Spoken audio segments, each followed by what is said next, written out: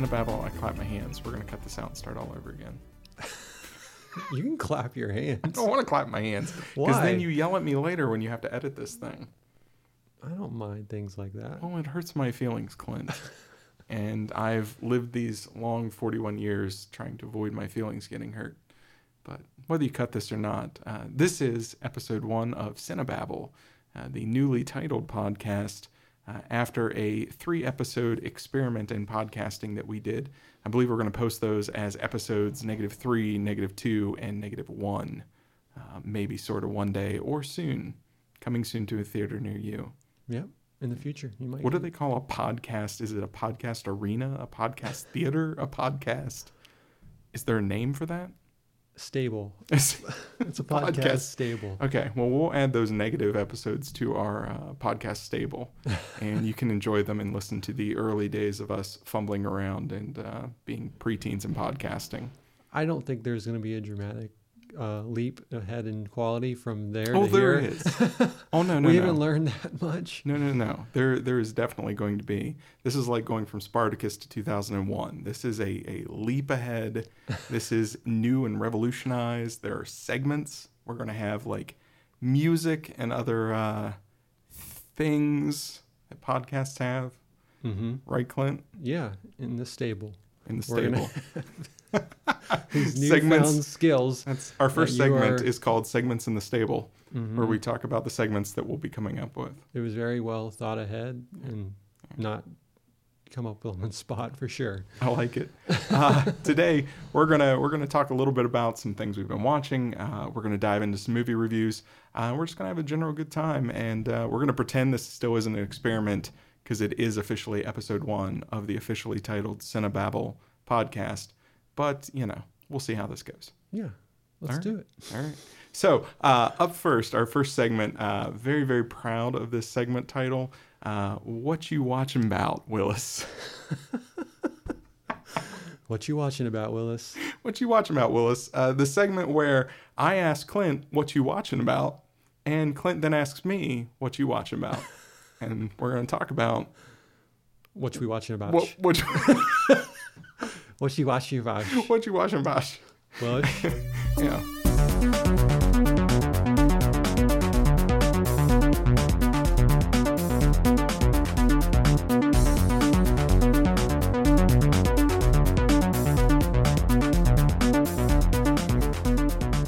Did you enjoy that intro?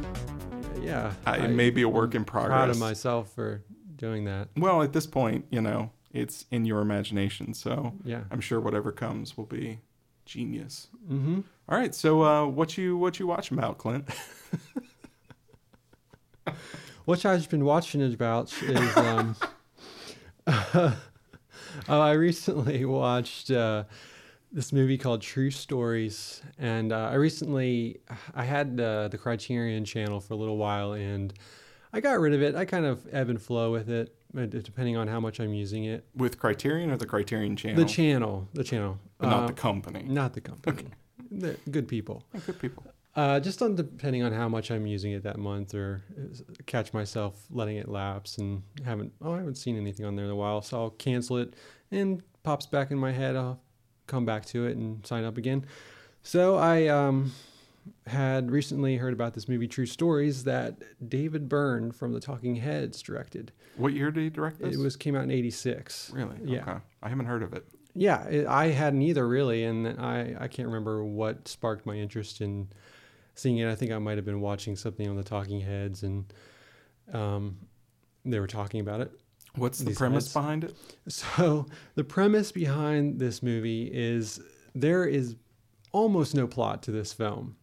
It's almost an excuse. Premiseless. Yeah, in a great way, where it's almost an excuse to just put the Talking Head songs to motion picture in a way. So it's based around David Byrne is the narrator of this film, and he is going to a small town in Texas, and he is it's going to be the 150th anniversary of Texas. So they're going to throw like a big parade in this small town, and they're going to have a talent show, which is going to end the celebration. So he's just kind of meeting different people from the town, and all the different people he's meeting are based on tabloids, like actual true tabloids that popped up in the paper. Thus the true stories. Yeah. So they're not actual true stories. Yeah, they're half true stories. So the true stories are based on a little bit of truth, but they've been exaggerated through this telling through the tabloid papers. So, for example, this is John Goodman's first actual appearance in a movie. He'd just been doing stage plays and stuff before that. So he plays a character who he had been posting in local papers how he's trying to meet a wife, and like he even has a sign in his front yard that says "looking for a wife." So he's just trying, like, it's before like Tinder or any of the social media apps to do this. So wait, people had relationships before Tinder? I don't know how it worked before then. So bizarre. Go on. Everyone was just wandering around. If they bumped into each other and it worked, got married and had kids. Okay, yeah, that's how babies are made. Here. Yep. So he's one of the characters that it kind of follows around, and there's a woman, I can't remember the name of the actress who plays. Everyone in this film are like stage actors basically, or like musicians, or they're not well known except for John Goodman. And at this point in time, he wasn't well known. This was kind of his breakout kind of thing. And so there's a woman who, I think she was like independently wealthy. So she just decides, I'm not going to leave bed. She just stays in bed all day long and watches television. And there's a couple other things like that. So it just kind of jumps around from character to character. And David Byrne's character is the narrator. Like will come in and out of their lives and narrate what's happening. And now, is it uneven since it's kind of episodic, I'm assuming, where there are different episodes in there, different stories? Does it feel uneven, or does it all flow? To me, it flows because it'll flow into a musical act. Like there's a point where John Goodman's character goes to a bar and there's kind of like a lip syncing contest. Mm-hmm. So in every song is like a Talking Head song. So different people from the crowd come up and do a portion of the song and do a little chunk, and then just kind of rotates in and out. And I thought it was really fun because there was different versions of Talking Head songs, and there were the characters were all kind of quirky. It kind of reminded me almost of like a Pee-wee's Playhouse. Like it has this like underlying like 50s kind of tone, even though it's set in the 80s, just like absurdity or almost, but it's subtle. Okay. And I really enjoyed it. I thought it was really fun. I'll have to check that out. Yeah. Is it anywhere else other than Criterion Channel? No, Is it Netflix, Hulu, anything? I mean, you could probably get it on Amazon, but it was put out by Criterion recently, so they, I guess, have the rights to it now. All right. What else are you watching about, Clint? Well, I recently rewatched RoboCop. How'd that go? Oh, great. I love Did you watch film. like the unrated director's thing, or just like straight RoboCop? Just straight RoboCop. Our parents warned us about when we were children. Well, I had watched it on HBO. I saw they had it on there, and so I was like, I had recently heard an episode of Harmontown, Dan Harmon's podcast, and he had the writer on, and they did like an hour and a half just conversation with him, and it was really interesting. So it just piqued my interest to rewatch that. And they had it on HBO, and after I'd finished it, I saw they had the extended cut version. I was like, oh, wow, I missed those extra 3 minutes of gory violence or whatever they had stuck back in. But you had seen it before, right? Yeah. How's it hold up? I think it's great fun. Yeah. Like, I think RoboCop still looks amazing, and like I'm still impressed by like that suit and just how well they made it feel robotic. And it's got some cheese to it from like being from that time period. Sure. But I love all that stuff. I think it's really interesting to see. Did you watch the remake they did a couple of years back? No, I never saw that. Keep it that way. Yeah, I've heard. Just wow. Yeah. Surprisingly, like when I've gone back and watched the original RoboCop, just like you said with the suit looks so on point. Yeah. And the new one actually looks cheaper. It doesn't look... It looks more plastic. It really does. That's what I could tell from just the previews. Now, when I had watched the original RoboCop a couple of years back, the only thing I remember feeling like, oh, that's really dated, was the ED-209. That's the only I agree with you totally. It looks really stop motion. Yeah, I was just talking to my brother about it because he likes that film a lot too, and I was like, the ED-2, it kind of jumps out a little bit, even though like you kind of settle into the quality of it being stop motion after a little bit, but when it first appears, you're like, oh yeah. That's not that. It jumps out a little bit. And that's one of those things. Like, God help me for saying this, but Paul Verhoeven could use a little bit of George Lucas and go back and just touch it up a little bit. Yeah, but it's okay. I enjoy it for that. Yeah. But I have kind of a strange relationship with that movie because I hadn't seen it. I saw it for the first time a couple years ago. I'd say a couple years ago. It's probably like 7 or 8 years ago, because of course, growing up in a kind of strict household where my parents wouldn't let me watch certain things with a Christian background, I wasn't able to watch that one. But I think there was a point in my childhood before they became really entangled with the church, where they would let me watch certain things with them, like if they had friends over. Mm-hmm. And I can't remember how old I was, maybe 4 or 5 when that came out in 86. And you watched RoboCop at 4 or 5? Well, I think I did, because I had like this recollection of, they would sometimes play certain movies, and like if something bad was happening, they'd make me cover my eyes. So I would just have, like somebody being covered in acid, then hit by a car, maybe? Right. But the thing is, with that scene, they didn't get it quick enough for my hand. So I had that image burned in my head. Oh, wow. And it still stands up. Like, it still freaks me out when I see it. And maybe it's just from recollection of, like, from being a kid and seeing that. But I still think it's pretty well done. Well, and half the time, I saw The Shining when I was very, very, very young. Yeah. There was a babysitter watching me, and it was on TV. Mm-hmm. And when my parents came home from wherever they were, they walk in, the babysitter's letting me watch The Shining. Yeah. I remember that. I was not scared until my parents freaked out. Right. That's when it clicked. Oh, this is something to be afraid of. Mm-hmm. That's when I started feeling the fear of it. And I always wonder, like, would I actually have been scared at that age, not understanding really what was happening? Unless my mom had the full meltdown in the doorway. Right. That babysitter never watched me again. I think her name was Stacy. Wherever you are, Stacy. Poor Stacy. Man, you missed out on some money over those years. Those $5.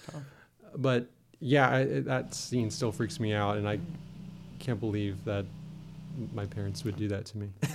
You may be hearing the construction in the background. That's actually right now, as we're recording, our new $1.5 million podcasting recording studio is under construction right around us. We're bringing you the highest quality content possible. And certainly not your father-in-law installing a microwave. No, definitely not. That would be wholly unprofessional. Because from the first 3 episodes to this point, we've hit it big. Seriously. This is top-level cinema podcasting on Cinebabble. We have a title. We're getting segments. Right? Yep. I'm just, we're moving right along. Anything else you're watching right now? No, those are like the big 2. I mean, I've seen things here and there, but those are, yeah. What you watching about, Ken? It's so much fun to say. You should try it at home. What you watching about? It makes total sense. It really does.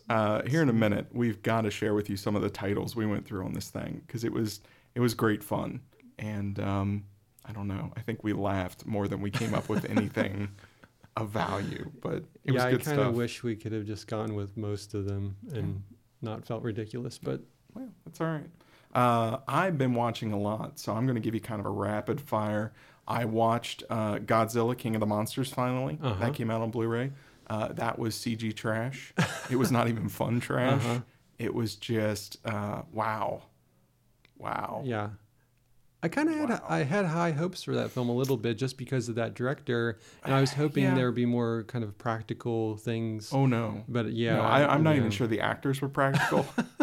I'm pretty sure it is a CG animated film. And so I guess if you love big monsters clobbering each other, you're going to love this. But it was seriously on Dragon Ball levels, where well, this fire blast isn't powerful enough, so now we're nuclear fire blasting, and that didn't work, and so we'll literally detonate a nuclear bomb next to Godzilla, and now he has super breath. It's that kind of movie. It tracks. Yeah. And one of my big problems with it, it took, and it had to come up with a narrative to make the humans at the center of the story, which I think is always the challenge with large creature features, because you have these enormous creatures. How do you then come down so small in scale and focus on the human story? It did not work for me at all. I feel that's where that always kind of fails in that, in trying to accomplish that. Did not enjoy that. I watched on Hulu, they have an exclusive The Amazing Jonathan documentary. Now, The Amazing Jonathan, for those of you who don't remember, was kind of the cutting edge, like way out on the razor blade edge of comedy. His in acts, Magic? Yes, I'm sorry, in Magic. He was a comedian. He would do magic, and it was always very gory and very shouty. And I remember seeing segments of it when I was a kid and just thinking, this guy is amazing. The Amazing Jonathan.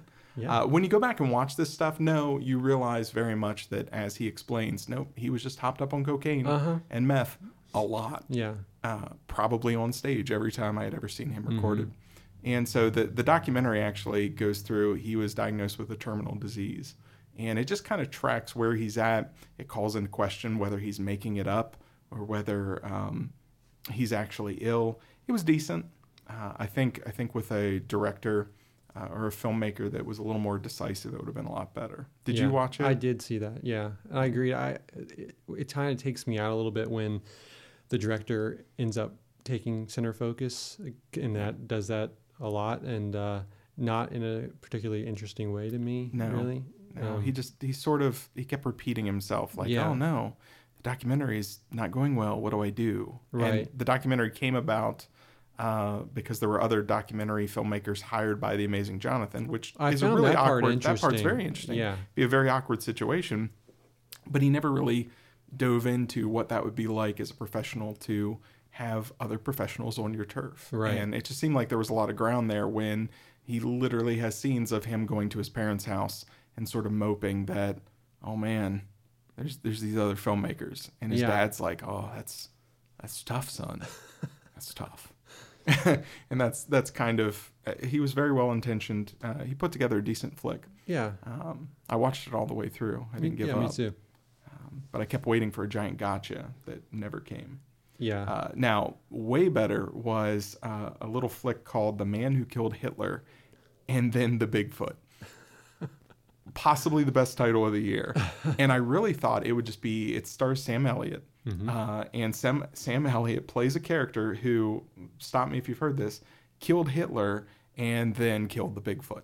And it's him as a young man killing Hitler, which history kind of covers up. And then later on, it's him killing Bigfoot and having to track down this threat in the woods. It was surprisingly, it took itself very seriously.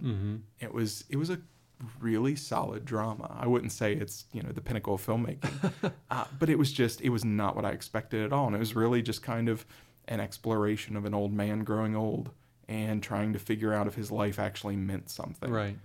And to put it into the context of somebody who killed Hitler, it becomes such a bigger question. And to watch him still have the same level of regret, they played with some very, very interesting themes that I was not expecting.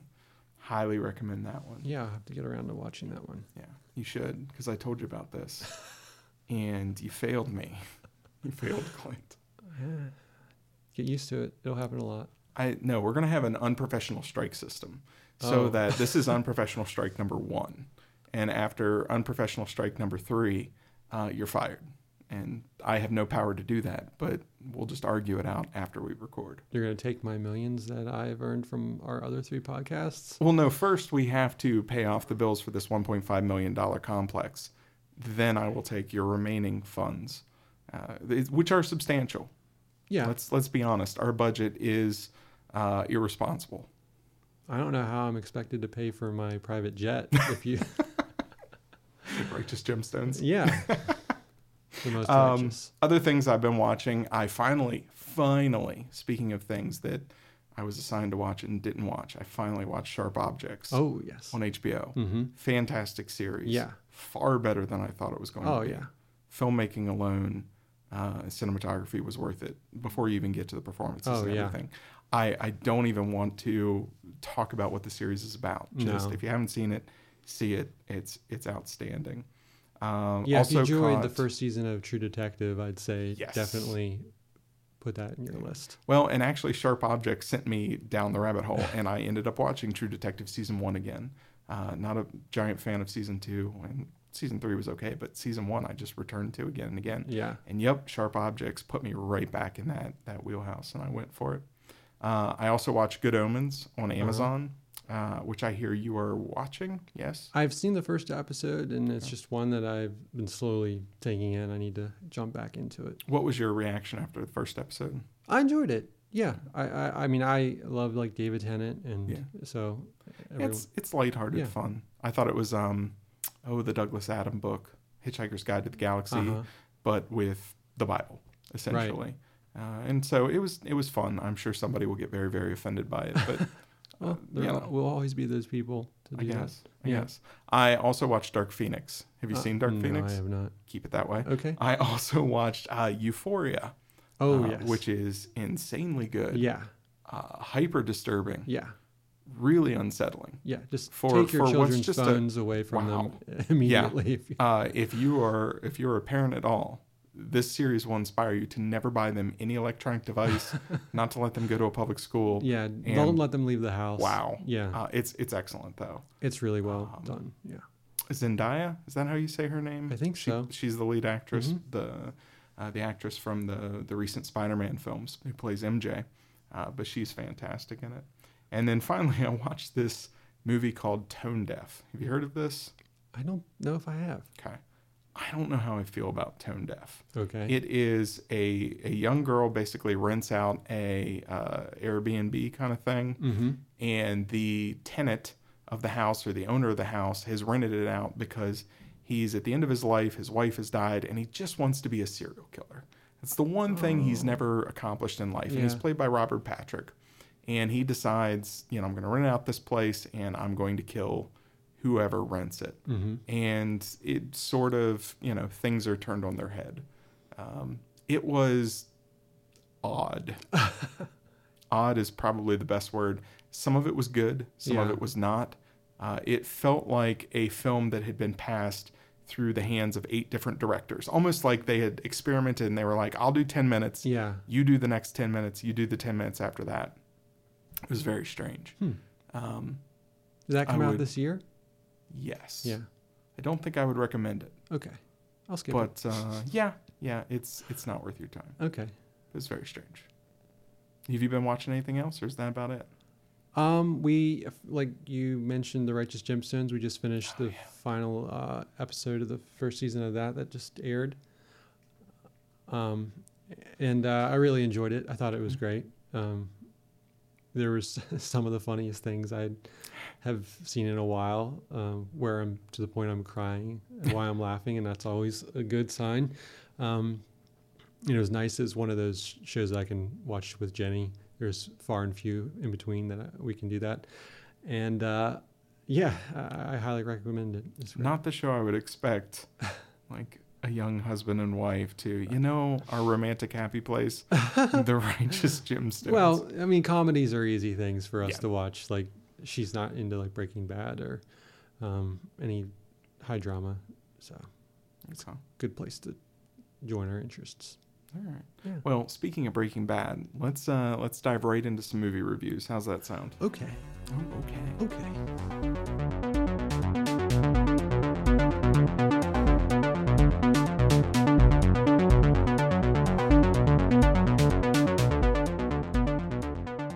All right. First up is a movie that I'm pretty sure everybody shy of being a sociopath has seen now, and probably a few sociopaths will find out in the coming months. But The Joker, or Joker, excuse me, not The Joker. No, he's the one and only Joker. So he doesn't need the. Joker. Right off the bat, first impressions, Joker. You walked out of the theater, you processed. What'd you come up with? I remember instantly when we walked out, I think I even said to you, is like, I just feel worn out. Like it Like took, exhausted, worn out? exhausted. Like it took a lot out of me. And I honestly, it took me probably up to 2 days ago to finally come to my consensus of how I actually felt about it. Because I was really torn on it, and I think I just did not like it. Really? Yeah. Wow. I thought we were building up to it. Now I appreciate it. No. But no, you just did not like it. No. What? Okay. Walk me through. Well, I feel like it was pretty empty, but wrapped in a pretty package. It was definitely well shot. Yes, it was well shot. I'm going to give it this. The music sounded good, but I hated the music for it. I thought it was just so on the nose, and it just added to the depressive, dark nature of it, but not in an interesting way to me. And it's also one of those things where I wonder if I should rewatch it again after maybe the hype and everything settles down a little bit. But I kind of also don't know if I care to. I mean, where were you with it? I really liked it for the first third. Mm-hmm. I was in. Yeah. I was really sold on it. The second act really sagged for me when they bring in Thomas Wayne. Can I ask you a question Sure. first? Or are we going to do spoilers? Oh, or? yeah. Okay. Okay, cool. Absolutely. Awesome. If you're listening to this, we'll give spoiler warnings. Yeah. If you haven't seen the Joker or Joker, you might want to scooch on past this section. Yeah. Go for it. So you continue your thought, because I just wanted to make sure that was clear before we jumped into it. No, my thought was just that second act, once they got to Thomas Wayne and bringing in Bruce Wayne and bringing in Gotham and all these elements, it really lost its footing. And you could tell it was not somebody who was interested in making a comic book film, or even a dark comic book film, or a spin on a comic book film. It almost felt like a chore. Like, oh, we have to put this in here because it's Joker. And it just suddenly, it felt much choppier and much lazier. And then the third act was strange. Now, before this movie, I had read all kinds of impressions and all kinds of articles about the Joker is a dangerous film. Right. And I thought that was ludicrous. Yeah. I thought that was just stupid. Mm-hmm. Just because somebody looks at a film and says, oh, that made me go and do a terrible thing. The film did not make them go and do a terrible thing. And I still hold to that. It's not like Joker, turned me on that. But I really walked out of it thinking there are people in this world that if they see that movie, that's a very dangerous movie. Yeah. Because he is so celebrated by the end, and it's such a rousing, even society comes around him and joins him in his homicidal tendencies, and they celebrate it. And it just, all of his murderous sprees were played for laughs, like genuine laughs instead of horror. Right. They were going for horrific, but I suddenly very much had an idea of how that could be a dangerous movie. Again, I don't think it could cause somebody to do something, but I could very much see somebody watching this movie over and over and over and over, ramping themselves up to what they want to do. It would not surprise me, a year from now, if there's just some awful story on the news and they're like, oh, and this guy's been watching Joker every day on DVD. Right. That kind of tracks. Yeah, and I also think the issues that they were trying to deal with, they didn't delve into any particular one enough to make it feel warranted to do so. Yeah. Like, it just felt like it was like, oh, yeah, he's mentally sick, and that's part of it. And he's not abusive mother, and he's not taking his pills now. Poor people are good, rich people are bad. Yeah. It's like, all this is all can cause this. Yeah. And it kind of feels like how everyone says about gun violence, and it's like, it's not guns' fault. It's the people who are mentally ill, and it's like this excuse I feel like it was done in that just in that way where it's just throwing it against the wall, like, oh, that's it. It's not, we can't attribute it to anything else. Yeah, it felt like a movie that had something really strong to say, but didn't know how to say it. Yeah. And it said a lot of things. And it just mentioned these things. It didn't go into any one particular in a deep way to me. And then how like you were talking about, they were going into his relationship to the Wayne family and stuff. It was like, I hated how they would bring up these things like, oh, he's Batman, or he's Bruce's brother. Oh, nope, he's not Bruce's brother. Yeah. Oh, his mom was in a relationship with him. Nope, she's crazy. Yeah. And oh, he's in a relationship with the neighbor next door. Nope, he's just crazy. Yeah. And you're imagining that, and it was like, it just kept throwing all these things out there and then pulling them back, and I felt really dumb for falling for, like, especially the relationship thing, where the whole time I'm feeling like, I do not believe this. Yeah, I don't buy it. I don't buy it. Like, why would she be? There's no reason that she's way too supportive. Yep. She's way too happy. She's way too. Yeah, there was no reason why she would be, and then they pulled a rug out that, like, oh yeah, he imagined this whole time. I was like, in that moment, I was like, oh, do I like this? Like, is that okay? That's just like making me feel a little better about, like, oh, okay, she wasn't into him and they're not together. But then I was like, I just got mad at the fact that they just tried to pull a lazy like Fight Club kind of thing. And that's the movie I kept thinking of the whole time. It felt like a less structured version of Fight Club, where it was trying to have that same kind of duality between Arthur and Joker in the same character. And really, I guess the thing, ironically, that turned me off from it, where I was just like, no, I don't think I like it, is his final act that turns him into the Joker, is he just shoots a guy. Yeah.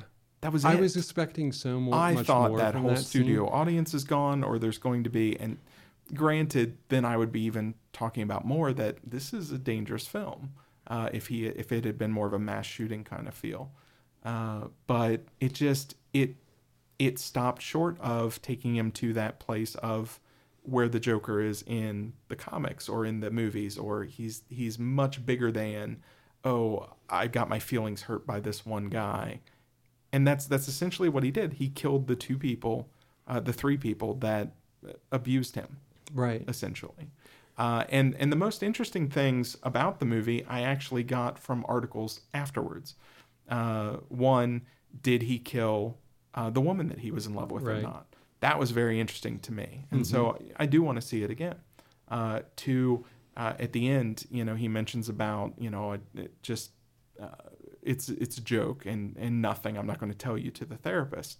Was the whole movie a joke? Is it just like Heath Ledger when his Joker is making up origins, and this was just another Joker version telling a story, and he finds it funny that this therapist is believing his story. And then the third, like you said, about the Thomas Wayne stuff. Right. There were so many more interesting articles about what people thought the movie was doing there. One of them talked about Thomas Wayne being a combination of Hillary Clinton and Donald Trump. And that was so interesting to me. It wasn't there. No. I don't think it was there for me to find. So I do want to see it again, but I'm not at the place where I didn't like it. I just didn't like it. Yeah. If that makes sense. I didn't think it was bad. I just didn't think it was great. Yeah. Well, I felt like it was just on this steady one note path for most of it, where it was just dark. Yeah. There was no up and down, where it makes the really intense acts that he takes feel like they're these big monumental moments. It's just him getting beaten down the entire time, to the point where it just became like kind of miserable to watch to me. And I was uncomfortable watching it with an audience too. Yeah, I don't know if you especially felt that, with but where the points people laugh. Yes. Things. So when he kills his coworker, two of his coworkers come to his apartment, and he kills the one, and the other one is a dwarf or a little person, and he doesn't kill him because he was nice to him, but it's played for laughs. The guy can't reach the doorknob. Yeah. And so the audience is laughing. It didn't feel like uncomfortable laughter. It just felt like comedic laughter. Yeah, like, and oh, I'm look at him, sitting he there can't like, reach. this is not funny. Yeah. This person is terrified, and this is a really tense moment where is Joker going to kill him too? Like, Joker's going to let him go, but oh, did he just know that he's not going to be able to reach the door and he's going to walk over and stab him too? Right. It was such a moment of tension, and it was completely broken by this uproarious laughter. And then I got uncomfortable. It's like, no, it's supposed to be funny to the Joker, not to us. Right. Like, this isn't a moment we're supposed to be laughing. Yeah. I know, and that's the thing with the Joker that I always liked, especially like from the animated series and in Heath Ledger's performance. It's like he's telling a joke that nobody thinks is funny except for him. Yeah. And this time it was so uncomfortable that I just didn't find it amusing. And another thing that I kind of have come to is, after thinking about it for the last week, is I don't think he would be in every other kind of telling of his story. He is kind of Batman's antithesis, and he's like his arch nemesis. In this, I don't think he's smart enough to be that. No, yeah, I didn't get any grand plan at the end, and that was when he goes and he has his ultimate revenge. Nothing about it felt grand and orchestrated and maniac. Yeah. I don't think he would. Where would he go from there? Yeah. Like he is not. He's like I don't think he's legitimately smart enough to have the schemes and the things that every other depiction of him portrays. I don't think he would be he would get caught immediately by Batman. Yeah. That's how I just kept thinking, how does he get to that point? Well, he can barely spell. And the leap at the end where suddenly he's in a padded room with a doctor, and then he's walking away with bloody footprints.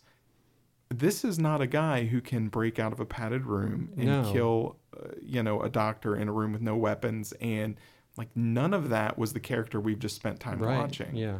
And so either there's a time jump here and he's really become this maniacal genius, or it's tacked on, or the whole thing was just a story and a dream. But even that's a strange choice. I know, because there's no hint of them doing that. He's been telling this doctor his story the entire time. And he's telling her the delusion within a delusion or within a story. Right. It was very, very strange. Yeah. So, yeah. I'm definitely going to watch it again. I'm not going to the theater again. I want to watch it by myself. Yeah. When it comes out, and just see if I have a different reaction. But I'm glad they're making movies like that, where they're taking the idea or the idea of a character from a comic book and trying to do something interesting with that character. I'm all about that. Everything doesn't have to be a connected universe. Yeah, I like that too. But I don't think this was successful. No, I don't either. And I feel because I felt like in the negative episodes that we had where we were talking about the excitement we had, or at least especially me for this film, I feel a little kind of duped by it, just because it was wrapped in such a nice package with the music they chose for it, and the like we said, the cinematography is pretty great, but it's in the service of material that I didn't really enjoy. Yeah. So it's just that's where my confliction was. It's this looks great. I should be, I don't know. There's one of my favorite actors on screen right now. Yeah. But what's being told through the images is not giving me anything of substance. I don't know. Yeah. And another thing is, Heath Ledger's performance, I felt within the time he's on screen in The Dark Knight Rises is far more interesting to me. And I thought, ironically, the Dark Knight Heath Ledger Joker accomplished the same thing. Yeah. Suggested the same story beats, suggested not story beats, but the kind of whatever led him to breaking and things like that, similar things. But it was just in a more cryptic and interesting way. Yeah. And did far more with what does chaos actually look like in an ordered society. Right. I feel like he got across the idea of chaos and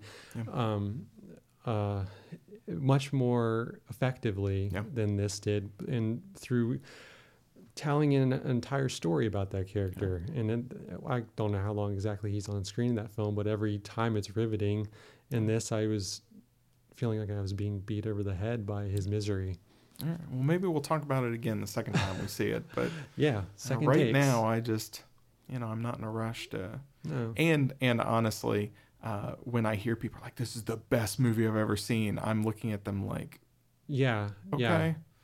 I'm not sure if maybe it's just a taste thing, but that scares me a little that Right. this is what you consider like this movie speaks to me. Uh, Okay, 2 steps back.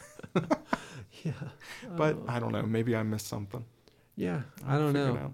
Now, the other big movie that we were looking forward to, and that's why I thought to go into this as soon as you had mentioned Breaking Bad, this week on Netflix, El Camino dropped. And El Camino is a 2-hour, it's essentially 2 Breaking Bad episodes that follow Jesse at the end of Breaking Bad. Did you watch this? Yeah, I hated it. Really? No, I love it. You broke my brain. No, I'm sorry. I felt like I needed to expel a little more anger from Joker. All right, so you did not hate El Camino. No, I enjoyed All right. every minute of it. Oh, great, So I great, thought it was great. Yeah, I was just completely, it was compelling. I was wrapped up in it. I loved that it wasn't just action, action, action. He's on the run. I loved that it slowed down. I loved the use of flashbacks. Yeah. That was one of the first times I've seen any work of fiction use flashbacks in a way that actually propelled a character forward. Right. That was fascinating to me. Yeah, and Looking tied back into to what push he's somebody- doing in the future. Yeah. Like, yeah, I enjoyed all of it. I thought it was such a effective way to bring that character back and to tell his story after the finale of the show. Well, and I was a little worried about that. Does this take what was an excellent ending to this excellent series and just tack something on that's not needed? Yeah, and I didn't feel it felt that way at all. No, not at all. And I came out of it like, oh, why was I worried about this? Yeah. Why was I even thinking this might feel like an add-on? And Vince Gilligan, we trust. Seriously. I feel like I was thinking about that today after watching it. It's like one of the most solid writers and show runners that is working. I really like Better Call Saul. He's made that character different and interesting, and that's epilogues and prequels never feel essential. Right. I know. And here's Better Call Saul, which feels like an essential prequel. Mm-hmm. And here's El Camino that feels like an actual essential epilogue. Yeah. And epilogues are by their nature tacked on. And this, if they had ended the series with 2 more episodes of this, it would completely track. Mm-hmm. Other than the fact that what's his face would look a lot younger and thinner. Yeah, Jesse Plemons. Poor Jesse Plemons. I know, and it was really funny. Like, I wasn't sure how much they were going to do with him when he first appears, because they're like showing him through the bars. Yeah, and I was like, oh, are they trying to hide him a little bit? But then it goes from there, and I got over it, and I kept waiting for a line where his uncle showed up and told him, like, you're putting on weight, you need to cut down so that it fit in neatly. But that's fine. Yeah, and they did such a good job of bringing back characters in an essential way, like oh, they matter to where the story is going after this point, and they matter to Jesse. Yeah, if Skylar had showed back up, like or Walt Jr. or Hank's wife Marie, it would have felt very like, oh, this is just putting these actors in for actors' sake. And I really loved how they brought Walt back. Oh yeah. Like, I thought that scene was so good, and even that was so low key. It was not what you would expect from. Yeah. And here's Walt and Jesse again. Yeah.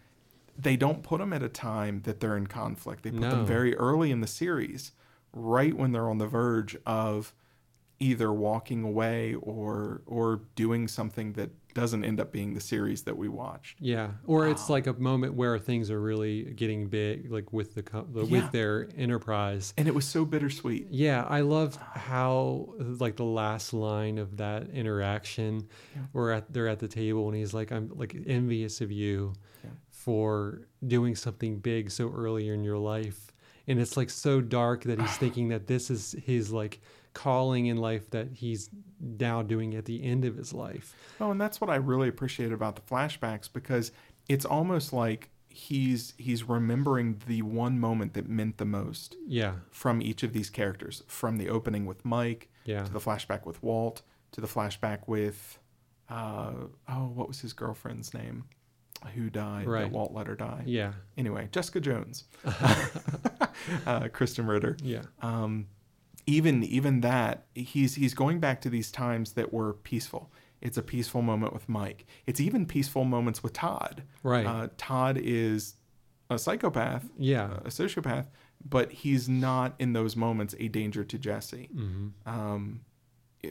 And right up through to Walt, and then to Kristen Ritter's character. Each time, it's like these sort of idyllic moments, but they're sad because what they're saying, these people are now dead. Yeah. And he's remembering the things they said in a different way than he took it when they said it the first time. Right. And that was probably, not to overthink this, but it's Vince Gilligan. Yeah. That was the most interesting thing to me, because that's exactly what happens in life. Mm-hmm. When you remember back to times you had with somebody that's no longer around, or somebody that's passed away, or something like that, you remember these conversations or these encounters, but they take on a completely different meaning later in your life than they did at the time. Right. I've just never seen a movie or TV series, and maybe there's one out there that's done this before. I cannot think of one that's used flashbacks that effectively. Yeah, I agree. It was just,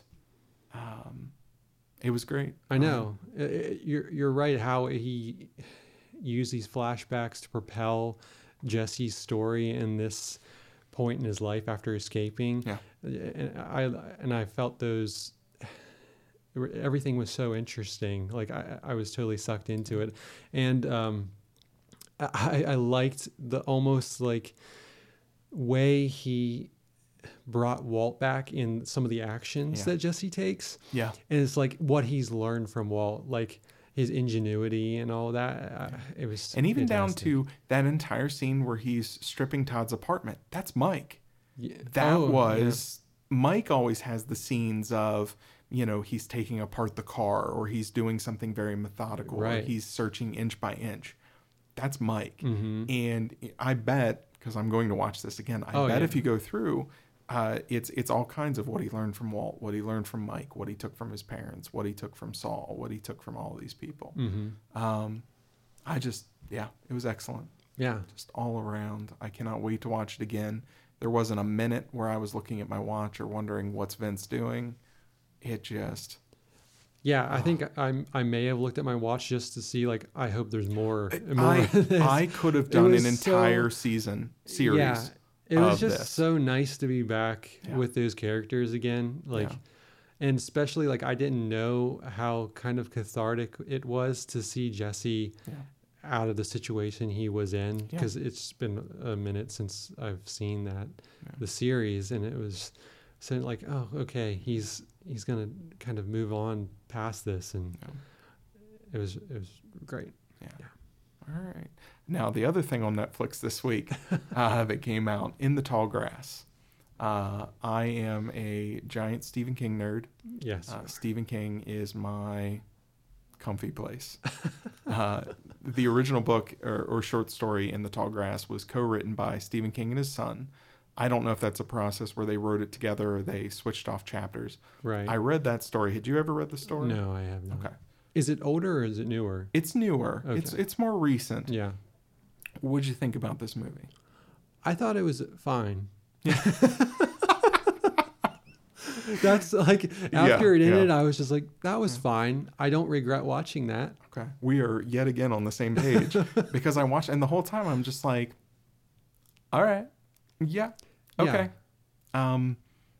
Nothing particularly bothered me. Yeah. I thought with some better actors, it may have been. I thought Patrick Wilson was good. He was good. He kind of pulled me through. He was good. It was the young actors. Yeah. They were too. You had said earlier about Joker being on the nose. They were too on the nose for me. They were just a little one note. Yeah, I agree. And granted, in the original story, they're pretty one note. The brother and sister. Now, you actually in the story, you never see you hear about the boyfriend, but you never actually have him as a character coming in. But the brother and sister are pretty one note, but it's a novella, it's a short story. Yeah. It doesn't feel the same way in a book as when you're actually seeing these characters, Right. And hearing them. But yeah, it it had that kind of space Lovecraft, dark vibe. I always enjoy that. Yeah. I thought they did well with the grass and the supernatural elements. Yeah, I kind of, it took me out a couple times, like just going from the practical field to some of the like obvious green screen of effects for like night and that was actually, not to interrupt you, that was another interesting thing in the book. It's all day. Oh, and they even comment on that. Yeah, that like, why isn't it going dark? I couldn't understand why they didn't do that, other than I guess they thought dark was scarier, right? Or maybe it's easier to shoot at night in a way to show time for the passing. sun. Yeah, but I thought even if they had shot it all day, and even if the shadows kept shifting, that's not a movie mistake, or that's an interesting. That's what the field is doing. The field is playing with time, and I really wish that it had been really just sun beating down on them. And it's funny because they did play with that some, because there were points where they would look up and the sun is in one spot, and then, the sun's over there now, but not in a way where that's how the sun naturally moves. It was like we're getting all turned around. Yeah. Now I did love the space rock at night. I did, but too. Even that, it would have been really cool if it's day, but as soon as they get to the rock, it's suddenly night. Yeah. And it's this very ominous. Yeah. They could have even done something like that. Yeah. But I liked some of the stuff that they did at the end with the space rock thing, where they went down below it and it was just kind of like hell attached to it. I enjoyed that. I thought that was a cool image. I was happy it went kind of bonkers. Yeah. I did enjoy that. A lot of that, or at least a version of that, with her child and everything, that happens similar to the way it happens in the movie and the book. And that was one of those things where I thought that's what they're going to change. Right. They're not going to go gory and go that out there. But they did. And so I appreciated that. But yeah, it was fine.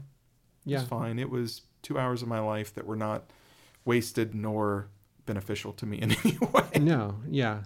Have you, did you? The director? Yeah, the director. Oh, it was by the guy who did Cube and Splice. Really? Vincenzo Natali. You definitely said that wrong. I don't know how you said that wrong, but you definitely did. Vincenzo Natali. Okay. If your name is Vincenzo and this is not how you say it. I didn't say it's not Vincenzo. You can send us an email at unprofessionalstrike2 clint@cinebabble.com. I'm trying to get fired. Vincenzo Natali. Sure. I think you should stop before you get professional strike number 3. Vincenzo Natali. You know who you sound right now? It's like Inglorious when Hans is asking them to say their names. And like, Irlami. Could you say that again for my ear? Irlami. And anytime I try to do a foreign name, I have that vibe. Yeah, he did Cube and Splice. Okay. Loved Cube. Wasn't a big fan of Splice. Oh, really? I really enjoyed Splice at the time. Really? I think I went back recently and tried to watch it. And anytime there's interspecies anything, I'm done. Oh, okay. It super creeps me out. And I liked it. It kind of, I'm into it. Yeah. No, it gave me like a Cronenberg kind of feel. That's where it's kind of the body horror elements. I'm into that. Okay, well, I mean... Vincenzo. Irlami. Salami. Yeah, there you go. Yeah. Finally, last movie we're going to review this week. Now we've been together, lockstep, all 3 movies. Let's see what happens here. Now, so we're going to talk about Jim Jarmusch's The Dead Don't Die. Yeah. Can I give you my take first? Sure. Okay. Well, first, give me your 1 to 3 word. What'd you feel about this movie? I really enjoyed it. Okay, that was 4 words. That's almost an unprofessional strike. Really enjoyed it. There we go. Really enjoyed it. You followed the rules of the game. You don't know who did. Somebody did. Just no. Okay. So here's my take on it. Please explain to me why. Well, I did not understand this. I understood the movie. Yeah.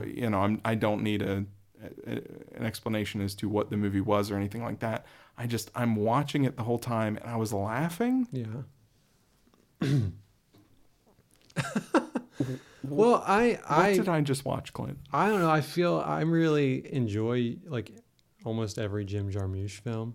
Like, and remind me what he's done. You've told me he did 8 Broken times. Flowers. He did Broken Flowers was the one I was trying to think of. Only Lovers Left Alive a couple years ago. Okay. The I Vampire. enjoyed Only Lovers Left Alive. Broken Flowers I enjoyed upon rewatches. Hated it the first time.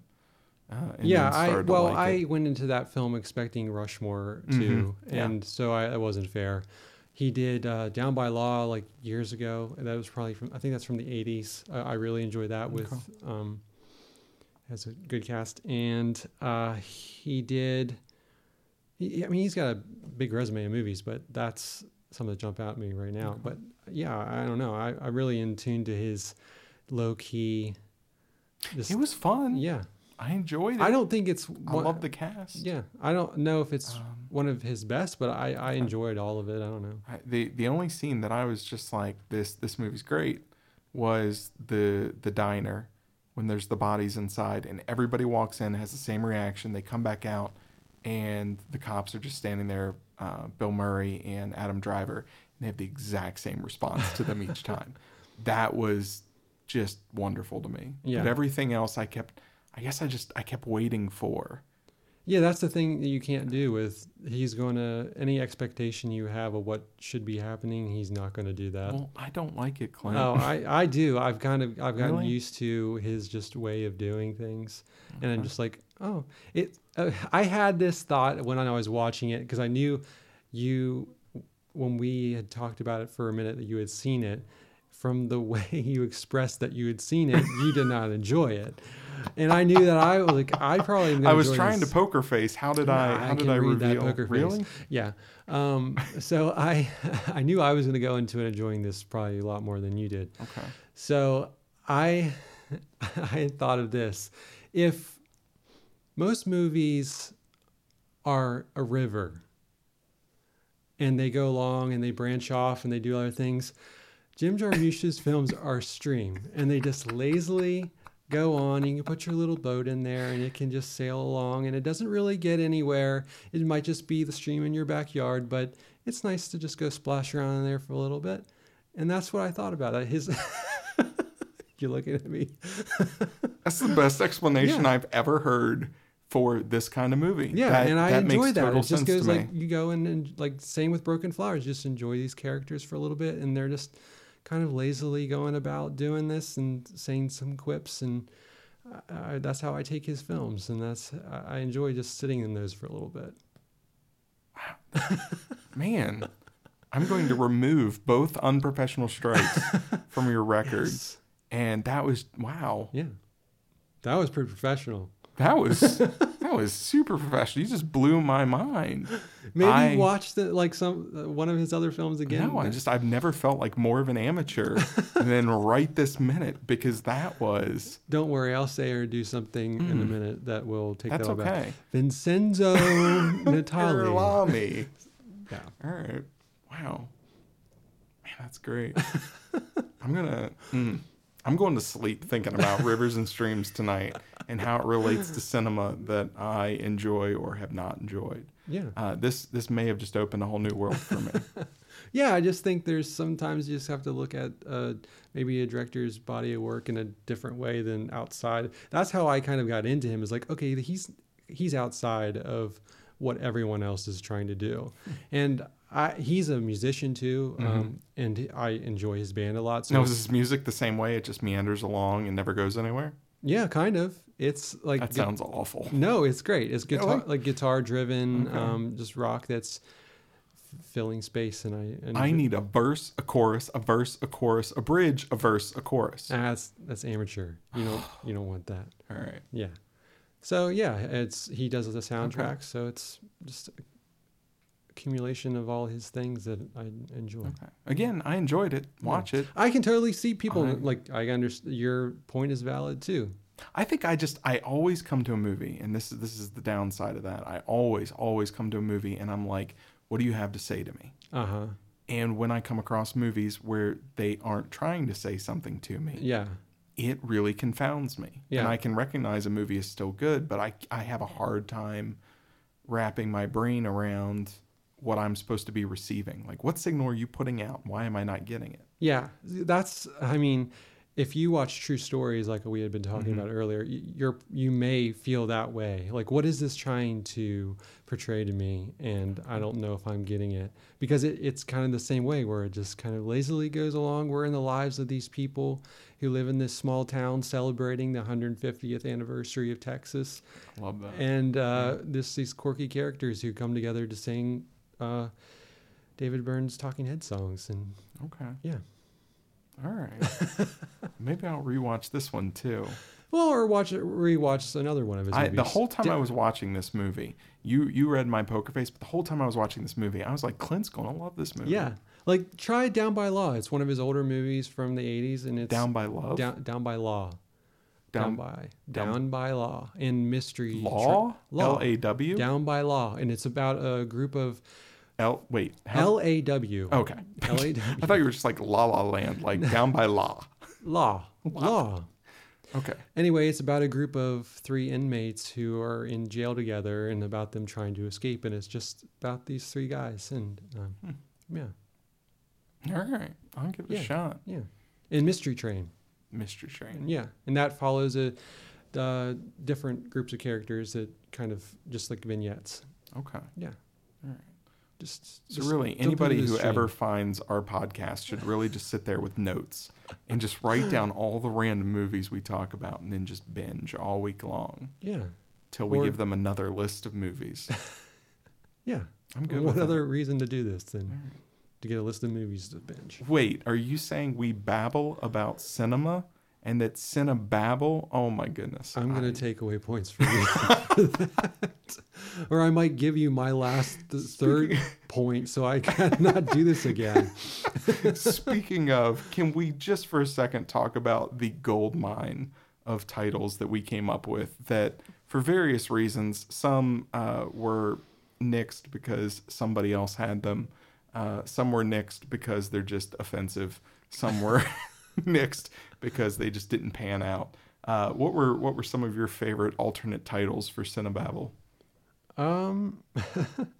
Well, here's one that this was a point where I was frustrated with trying to come up with a name. So I just got online to a band naming website where you just kind of put one word in that you're content with, and it'll kind of do its magic and come up with the rest of the name. All right. So what did this band name generator come up with? So I put cinema in, and it gave me Cinema Necktie of the Scabby Entrepreneur. And I thought that might be worth Say using. that one again. Cinema Necktie of the Scabby Entrepreneur. Wow. That's quite the algorithm. Yeah, there was a lot of math that went into that one. It's a dark AI future right now. Yeah. Man. Mm-hmm. Okay, others? Well, my favorite that I had come up with was, I don't know where this one came from, but I would have been content if it was named this. It was Charlton Heston Ate My Dog. And this may become a segment in the show. Yeah, we talked about this one. This is definitely becoming a segment of the show, and we'll surprise you with what that segment's going to be about. But Charlton Heston Ate My Dog. Ate My Dog. Yeah, and if this was a one-man operation, it would have been called that. We went back and forth a lot about what you watching about, Willis, as the title. And finally we were just like, well, if anybody ever tries to search for this, how are you even spelling that? But what you watching about, Willis, is one of my favorite things ever. Yeah. We had also talked about Insomniac Cinema. Two of my favorites. Small Town Cinema was a really good one. Two of my favorites are so punny that they just delighted me. And the first one was Two Peas in a Cinepod, which I can't get through without laughing. Two Peas in a Cinepod. And then hands down, like even better than Cinebabble, I really fought for this one and wanted this one to be the title of the podcast, was Cinema Toast Crunch. And we would be eating cereal the entire time. And I think this will have to be a segment, something about like breakfast movies, or I don't know, but best cereal to pair with certain movies. Yeah. And if you're out there and you want to start your own podcast and you want to steal it. I'll listen to it. Cinema Toast Crunch. One of mine that I really enjoyed was it ain't no show business of yours. That's good too.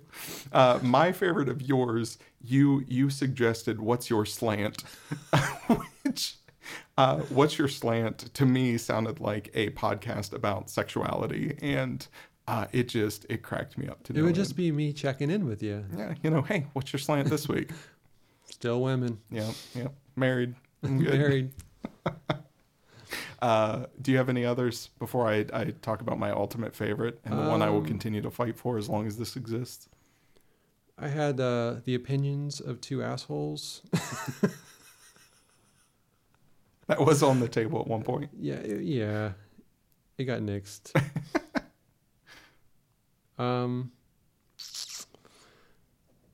I don't want your opinion. That's a good one. You never said that one. I think at some point I did. Hey, shut up. I don't want your opinion. Movie podcast. Yeah. It's all variations on all. Here is my absolute favorite. Okay. I know you're tired of hearing it because I have said it at least 1,100 times. Oh, goodness. Yep. Are you ready again? 1,101. Yeah. The podcast should have been called We Need to Talk About Movies. The only movie podcast inspired by 2011's We Need to Talk About Kevin. And that's the full title. Yeah. We Need to Talk About Movies. The only movie podcast inspired by 2011's We Need to Talk About Kevin. Why? Because I guarantee no podcast is inspired by that movie. I don't think anything is inspired by that movie. It's a very fine film, but it's dark. Yeah. But yeah, we need to talk about movies. They should have done that as the origin of Joker. That would have been more interesting. Almost the same arc. Yeah, I don't know.